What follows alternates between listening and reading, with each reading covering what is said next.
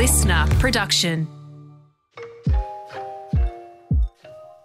Hello, it's Catherine Gillies from Moon Muse, your Aussie astrology bestie, here with your daily astro tip for Friday. Today is the day I cautioned you about on Monday.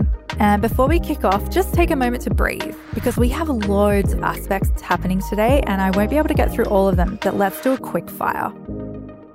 Sun and Mercury are together at 25 Pisces. This aspect is amazing for mental stimulation and sharing your ideas and self-expression.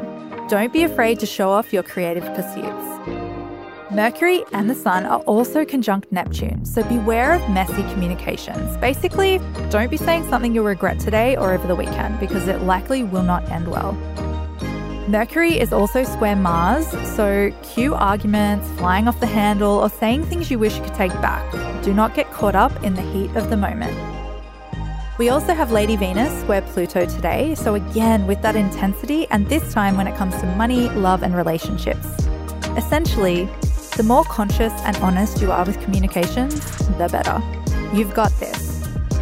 That is it for this week. Have a beautiful weekend, and I'll be back on Monday morning for your daily astro tip. And in the meantime, don't forget to follow me on socials @Moon Muse.